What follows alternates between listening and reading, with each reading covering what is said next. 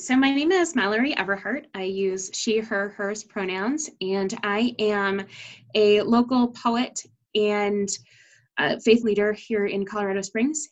And I have been, writing since middle school, but writing specifically in the spoken word community since about 2013. It's inevitable, avoidable only if we never touch.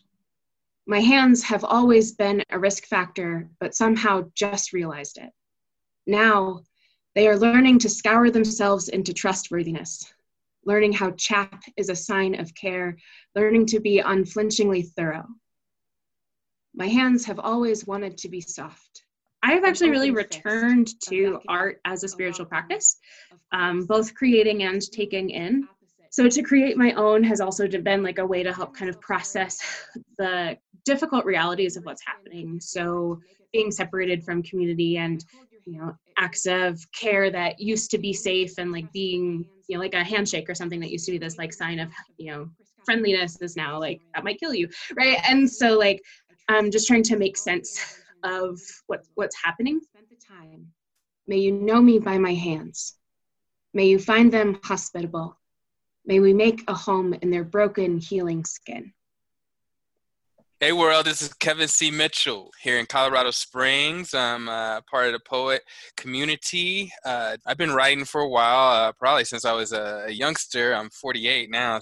I found through quarantine that, life slowed down. It gave me time to really get back into my creative process, which is like swimming through a river of sadness and tragedy, to get to the pen and like, hey, I write about what I see, what I go through, as a Black male or a childhood sexual assault survivor. So, I mean, anywhere from police brutality to, what happened to me as a kid. Safe space killer, nightmare filler, Vlad the Impaler. I'm on one. Fractured psyche. Love gets dicey. Prepared for some episodes. Internalize until it implodes. Let's see how deep the cracks go in the sidewalk. Erase the chalk. Tragic don't hopscotch. Just lean on. It's all of me, what I'm going through, what I feel, and not just me, but the community, what I see in the community, and what I hear others going through. I try to put those into words so they know that somebody relates and they're not alone. Upon his descent on Fountainwood Drive, damn it all, I can't believe I'm still alive. My name is Nico Wilkinson. My pronouns are they, them, theirs. I'm a writer and an organizer, and I've been writing for as long as I remember, but in terms of spoken word and poetry slam, I think I've been writing for about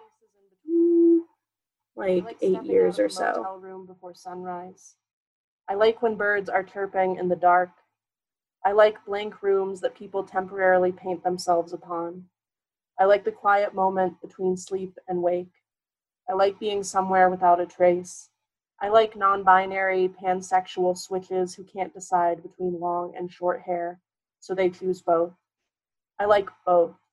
I like truck stops where mine is not the only mullet there. So something I realized about this poem in reading it, so right before quarantine, my partner and I had gotten stranded in a tiny town because she had just bought a Winnebago and we were driving it back from Loveland.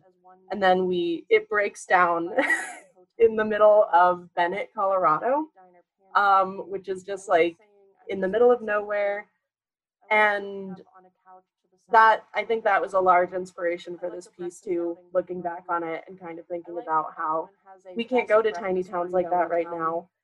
I like me when I'm not worrying if people like me. I like being alone in this body except for the times I don't. I like leaving before I am left. I like asking people's names knowing I'll never see them again. I like seeing them again in a place I never expected them to be.